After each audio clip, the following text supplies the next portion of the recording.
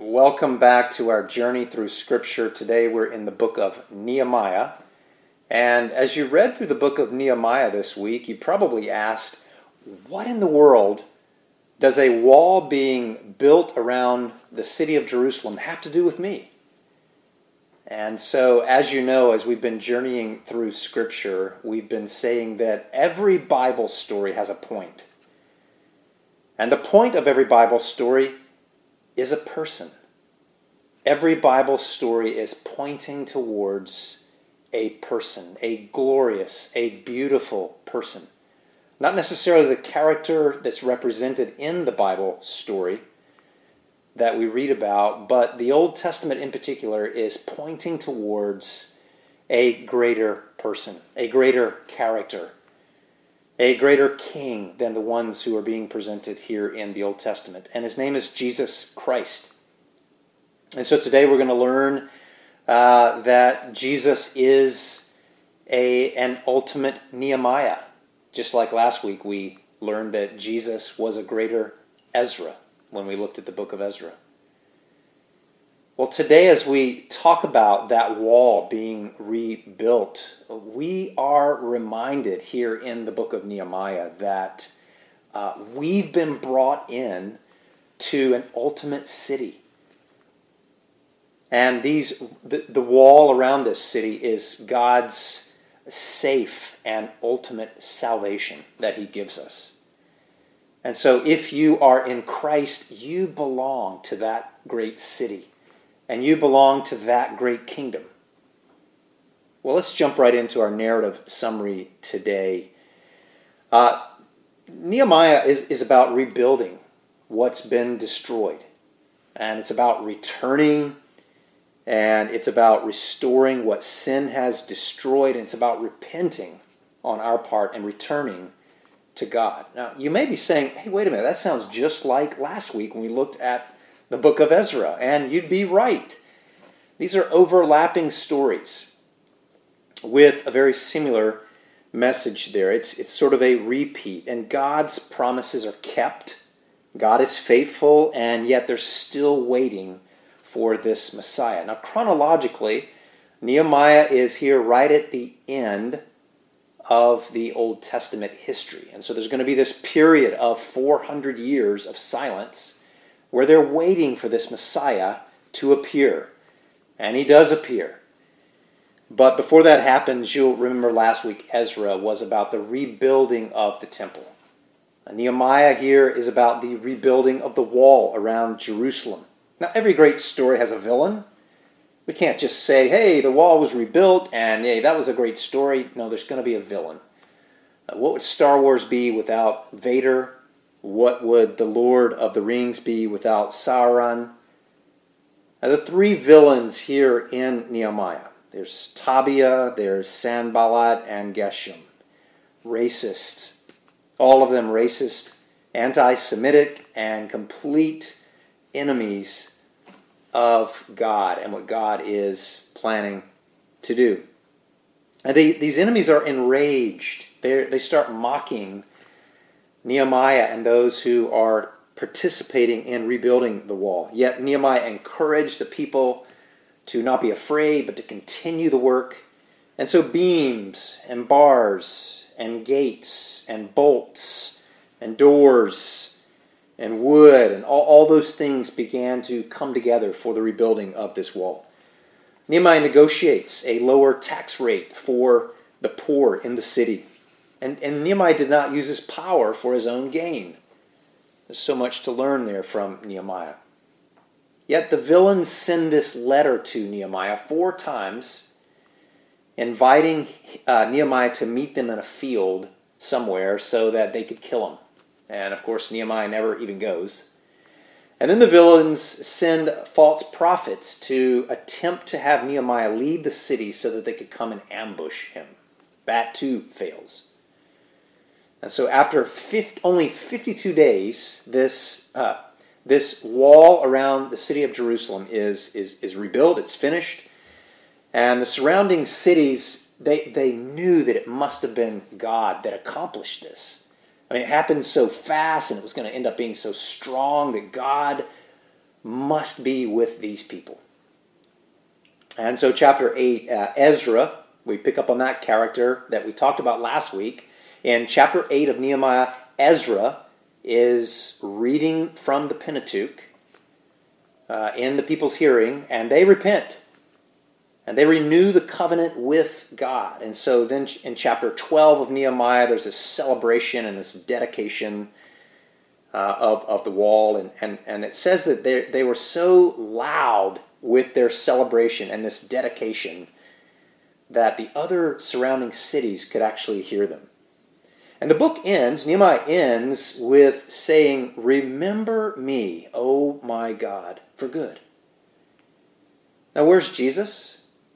Well, Jesus isn't prophesied here in the book of Nehemiah, but similar to the book of Ezra, where Jesus was a type of Ezra, a greater Ezra, Jesus here in the book of Nehemiah, Nehemiah is a type of Christ. Christ is a prophet like Nehemiah. And Zerubbabel, we learned back in Ezra that it's a type of Christ as king. And so the end of the timeline of the Old Testament is happening here in Nehemiah. The book ends around 444 BC. And yet again, there's going to be this 400-year period of silence where the people of God is wondering, when is this promised Messiah going to show up? And that's when the Word, God's promised Word, actually becomes flesh. There in the first century, Christ is born, the Messiah is on the scene. And so there's our narrative summary of the book of Nehemiah, and I invite you to go back and read it. And if you're just now joining us in this journey through Scripture, it's not too late. We are only in the book of Nehemiah, and we'll be in this study and in this journey for quite some time. So we invite you to join us. Our sample passage for today comes from Nehemiah chapter 1, verses 3 through 11. And I've chosen this one because the entire story of Nehemiah, and in particular this prayer of Nehemiah here in chapter 1, shows us some incredible things about God. We're going to look at 3 of those things today. The first one is God's grace to the disgraced. And second of all, God gathers us and gives us unity. And then the third and last thing is God's sovereignty and human responsibility working together. Well, let's read this passage here. I invite you to follow along. There's a QR code. Nehemiah chapter 1, verses 3 through 11.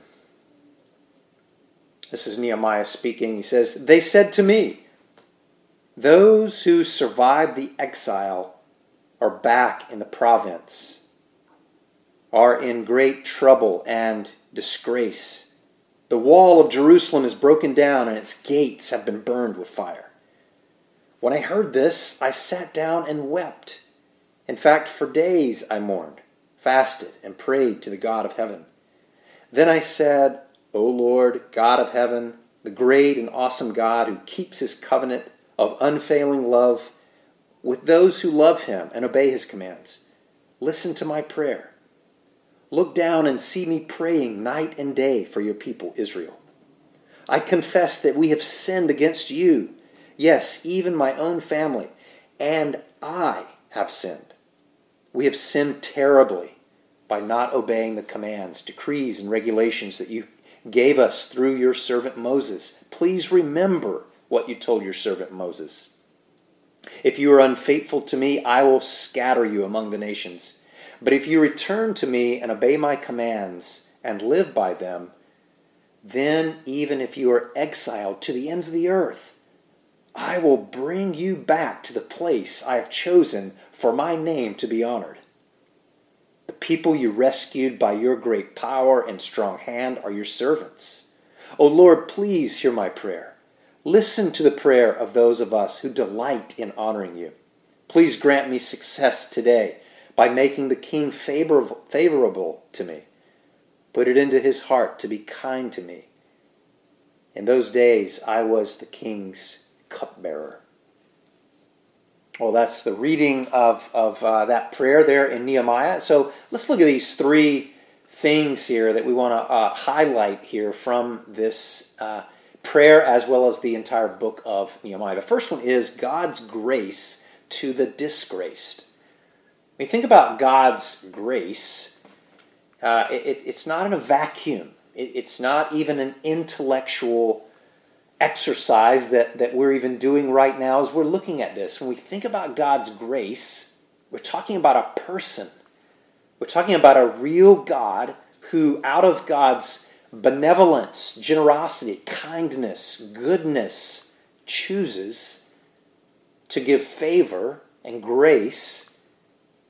And it's usually, most likely, always happening when there's some level of discouragement, some level of being disgraced, some level of feeling like an outsider or feeling forgotten, that God's grace is given.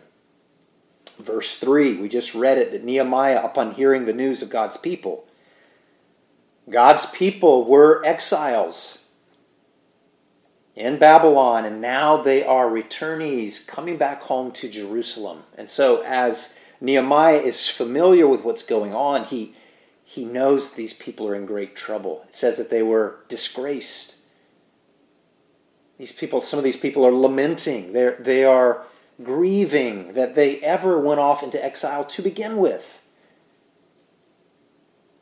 And what does Nehemiah do with this here in verse 4? It says that he sat down. He sat down. What a remarkable attribute of a leader here that sits down and is reflective instead of just jumping right into action to fix something. He sort of feels his feelings. He sits in the mess and he meets with God. Verse 4, he sat down. It says that he wept, he mourned, and he fasted. This is the hard work.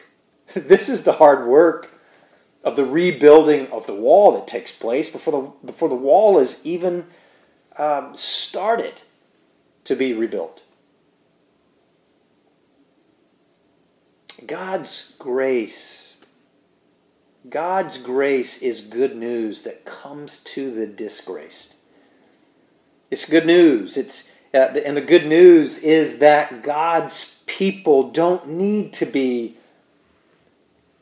powerful culturally. God's people don't need to be powerful culturally or in power politically for God to accomplish his purposes. Let me try to say that again.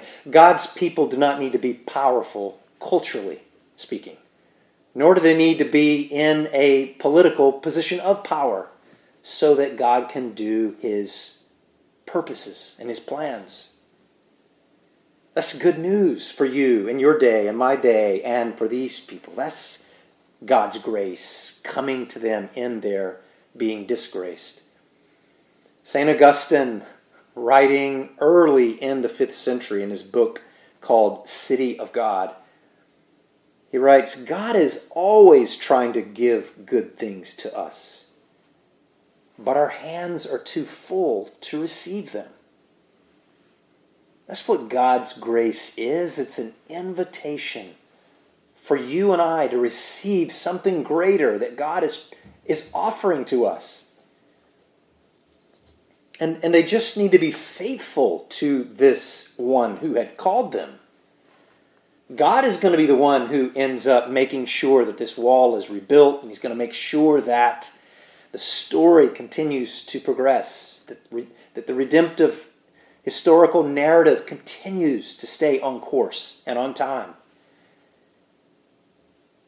And so it's not a moment for these people of God. It's not a moment for you and for me for us to get anxious about the story, but it's to trust in the story.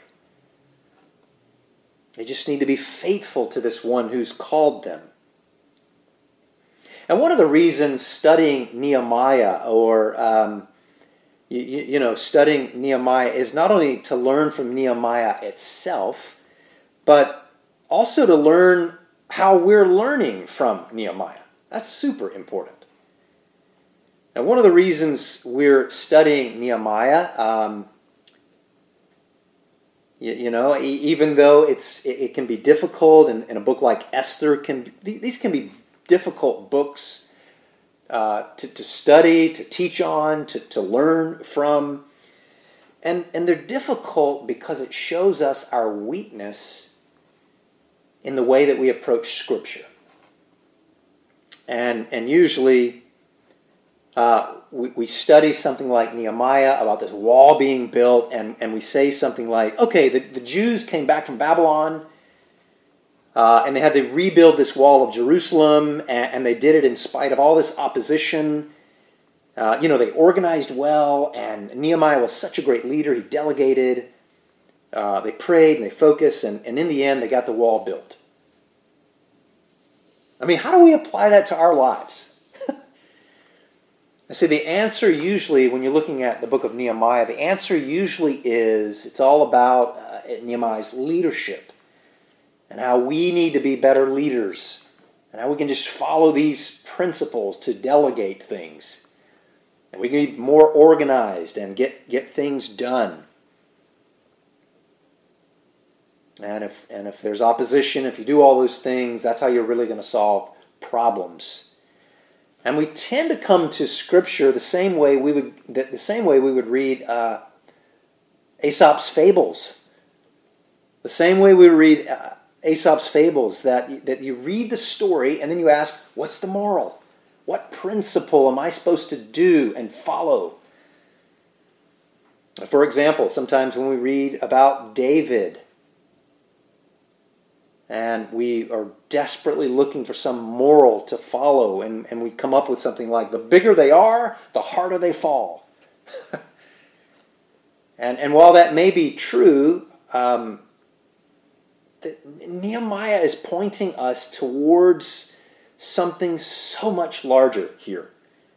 And so the Bible is not a bunch of little stories, but one large story, one large narrative arc. And the divine author is behind all of these human authors. Everything is moving forward. Everything is pointing along that arc. And so Nehemiah is pointing towards the ultimate Nehemiah. A Nehemiah as a cupbearer to the king. He was in the palace completely safe. He had it made. And left all that he had, and left all of that and went out into danger to identify with his people. That's what Nehemiah does. And Jesus Christ, the ultimate Nehemiah. Think about Jesus. He was in God's palace, so to speak. Completely safe, had it made, and left all of that and went out to identify with his people and became a representative for those people, suffered and died, being charged as a sinner on behalf of those people. Jesus came to make us citizens of the ultimate city of God. That's what we mean when we say God's grace to the disgraced. Isaiah the prophet in chapter 26, Isaiah is looking forward to this city of God. And that's what the entire Old Testament is doing, that Jerusalem is a sign of something larger that's coming. It's not about literal walls, but walls of salvation that's going to protect us from sin and death. It's not a physical city, but it's a spiritual city, one that's going to come down out of heaven, here on earth, that's coming when Jesus returns again.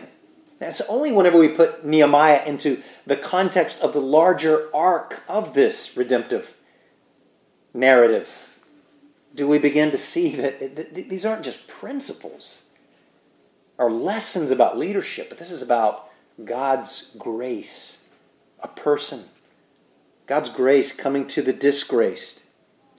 So the application for us today is not, and I repeat, not for God's people to build a wall around us, to keep out all the unbelievers, and to be culturally separated, or to be fearful of a progressive culture or polytheistic culture that we live in. Nehemiah was in a different chapter in the redemptive narrative. He was at a different point in history. God was bringing his salvation through this particular group, through this particular nation. They were a nation state at that time in the redemptive narrative. And you couldn't have a capital city without having a wall around it for protection. And yet for us, we're to be bringing people into this city of God. We're to be bringing people into the citizenship of God's city. We're to be building that city up in collaboration with God. Jesus is the greater Nehemiah and will accomplish it, though. This story doesn't create stress or anxiety or, oh no, how's God's kingdom going to be built? Rather, encouragement that it's God's grace that comes to the disgraced. The second point we see here is God gathers us. God gathers us and gives us unity. Verses 8 and 9 that we read. Nehemiah prays, "If you are unfaithful to me," this is God, he's remembering what God had said. "If you are unfaithful to me, I will scatter you among the nations. But if you return to me and obey my commands and live by them, then, even if you are exiled to the ends of the earth, I will bring you back to the place I have chosen for my name to be honored." I want to show you something quite beautiful in Nehemiah chapters 3 and 4. There's this repetitive phrase here that says, next to that person, and next to that person, and next to that person. And the reason why Nehemiah chapter 3 and 4 is using that phrase over and over again is because there is quite a group of people that are participating together in the rebuilding of this wall. There's representatives from every part of that society. It wasn't just the clergy. It's not just Nehemiah as the leader that's doing this rebuilding. It's the clergy and the laity. It's men and women working there together. It's the ruling and the working classes there together. It's group from different towns gathering there together. Groups, different people of different trades, different skill sets coming together. See, the clergy couldn't do this by themselves. Just like today, we are all being gathered together. We are all ministers. See, at this point, there's beginning to be a movement away from a minister, one minister doing all the ministry.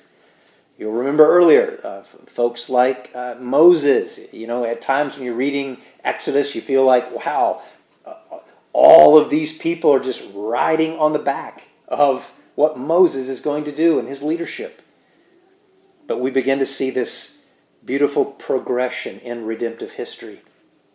That as God begins to gather them, they're all collaborating there together. Isaiah chapter 19, verse 25 says that the Lord Almighty will bless them. And by the way, Isaiah's looking into the future. Isaiah already knows that this is going to happen. As he's prophesying and writing this, he's being told by God that this is going to happen. God is going to begin to gather them, gather his people. Isaiah 19:25 says, "The Lord Almighty will bless them, saying, Blessed be Egypt, my people, Assyria, my handiwork, and Israel, my inheritance." See, God is not just about building up Jerusalem, building up the nation state. Rather, God is about the nations. He's calling Assyria my handiwork. And he's calling Egypt my people. God has always, and the story of God has always been about God gathering people from all nations to come and worship him.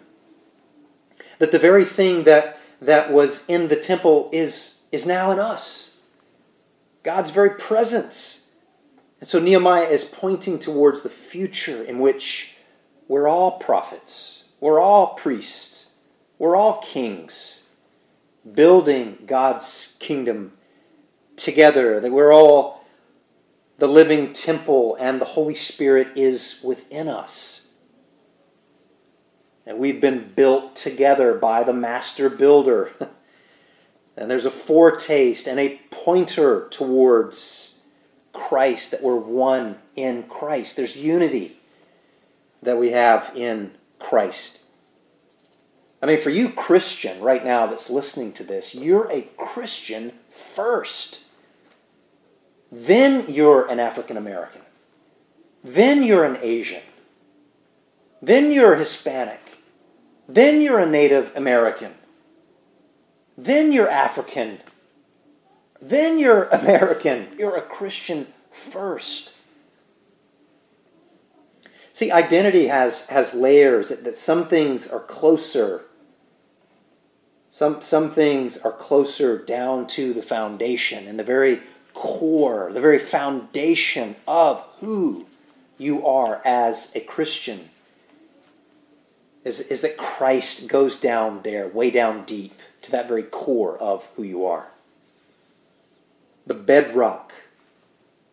Everyone's heart has a bedrock, like the deepest part of deep of who they are. And that's exactly how deep Christ goes. And so if you're Chinese when you become a Christian, you don't become a European Christian. You don't become an African Christian.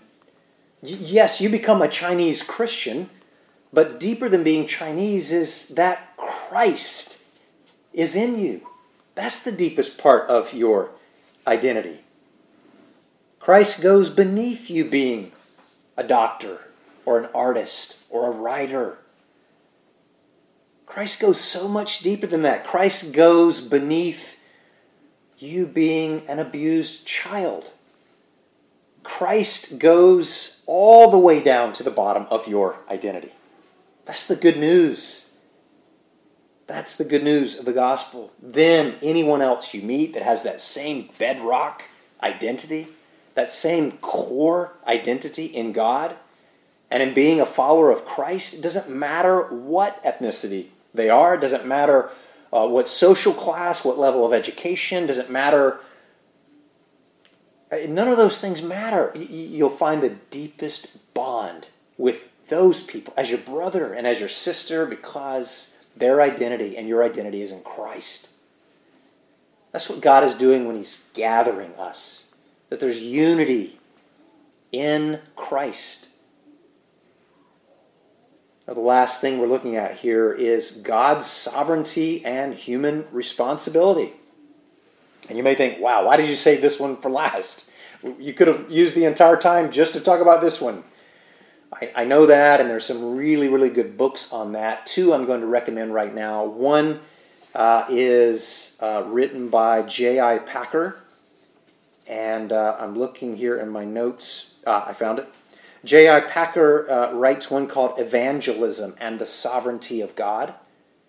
And D.A. Carson writes one called Divine Sovereignty and Human Responsibility. Now again, we can read Scripture sometimes like someone would read Aesop's Fables. You know, hey, what principle should I be getting from God's Word? And you may be tempted to read Nehemiah and think, oh, he was a great leader, and I need to be a great leader. But we should see something bigger. We should see something bigger here. And this is one of the main themes, one of the big themes of the entire Bible, and that is that God is sovereign. And there's human responsibility. And both of those are working simultaneously. Let's look at verse 11, the prayer that we were just reading from Nehemiah chapter 1, verse 11. Nehemiah was a cupbearer for the king, and the king gave him everything he needed to go and rebuild the wall. How's this even happening? Why is that king going to do that and supply Nehemiah with doing this? Well, it's similar to what we learned last week. Whenever we learned about King Cyrus, the pagan king, was led by God to allow God's people to leave from their captivity and go back home to rebuild the city and their lives. And it was so beautiful as we looked at that in Isaiah chapter 44, that Isaiah is writing about a king named Cyrus before Cyrus is even born. That is what's called God's sovereignty, divine sovereignty. God is in control of all of human history. Yet, look at verse 11 that says, Nehemiah says, "Please grant me success today by making the king favorable to me. Put it into his heart to be kind to me." See, there's a reliance on God's sovereignty, God's power, God's ability to control all things towards his purposes. Remember last week we looked at Proverbs chapter 21 verse 1 that says, even the king's heart is like channels of water in the hands of the Lord. The Lord directs it wherever he chooses. And that's because he does that because he's going to accomplish his own purposes. Well, in Nehemiah chapter 4 verse 9, which way is it? Is it divine sovereignty or is it human responsibility? Nehemiah says, we prayed to our God and we posted a guard for protection.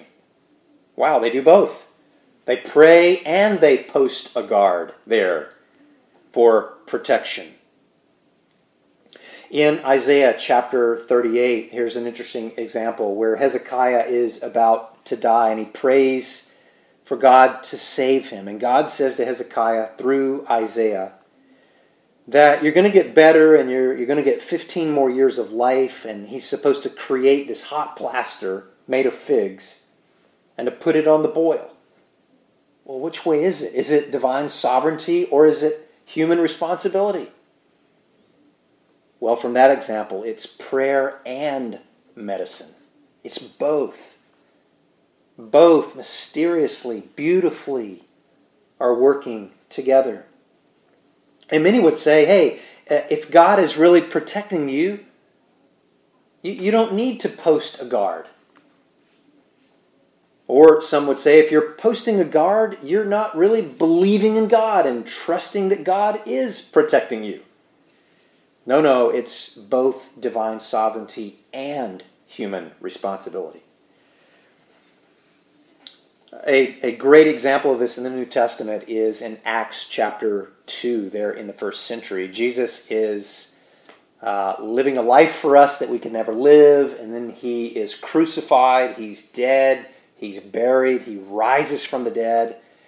And there, early in the first century, Peter is preaching a sermon, and in that sermon, he mentions that you crucified Jesus with your wicked hands, yet it was the foreknowledge and plan of God to allow that to happen. That's incredibly poignant example there of how divine sovereignty and human responsibility works very, very well together. And when we think about our success is, well, is it God's part or is it my part? And that it just means that it's our success is not generated from just our ability. Or it's not as though we can't reach success because of human opposition. Now, the picture of this is God's kingdom is His kingdom. God is building His kingdom is the picture. God is building his kingdom, and we are these living stones that are being built. And Christ is the cornerstone of this. Every one of us, every Christian is a minister. We're all ministers.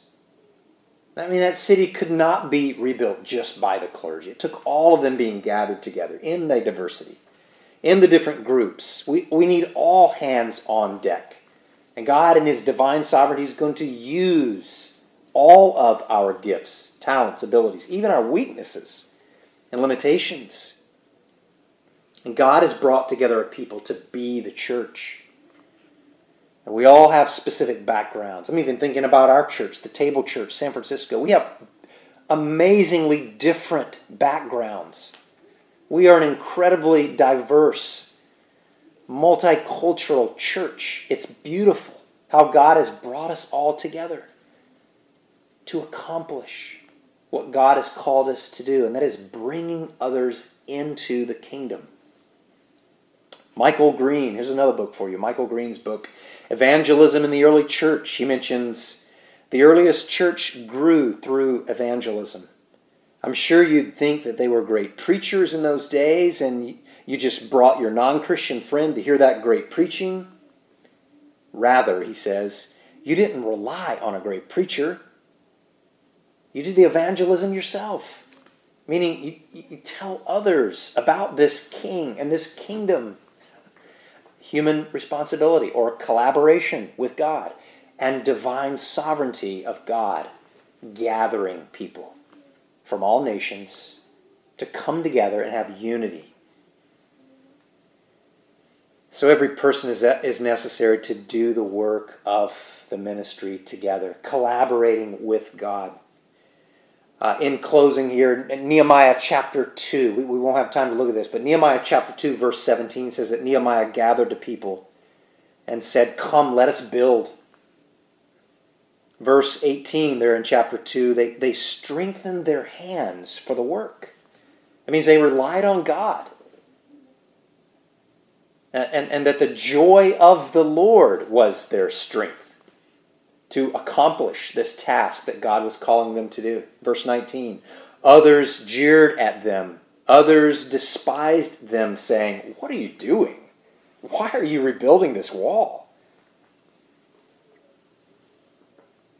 And chapter 2, verse 20 in Nehemiah, it says, "The God of heaven will make us prosper, and we, his servants, will arise and build." There it is, God's sovereignty and human responsibility. That the God of heaven will make us prosper. That's God's part. And we, his servants, we will arise. We will build. What a privilege. What an honor to collaborate with this creative, most powerful God who has the most epic, beautiful story laid out before us. We are participants with God. This wall that surrounds us is God's salvation, and we are about building God's kingdom in collaboration with him. Let's rely on the joy of the Lord as our strength together as we pray. Lord, dear Lord, you are the master builder of your kingdom. Gather your people. We ask you right now, gather your people from the nations. Help us celebrate our unity together in Christ. And help us collaborate with you in the building of your kingdom, here on earth as it is in heaven. And it's in Christ's name that we pray it. Amen.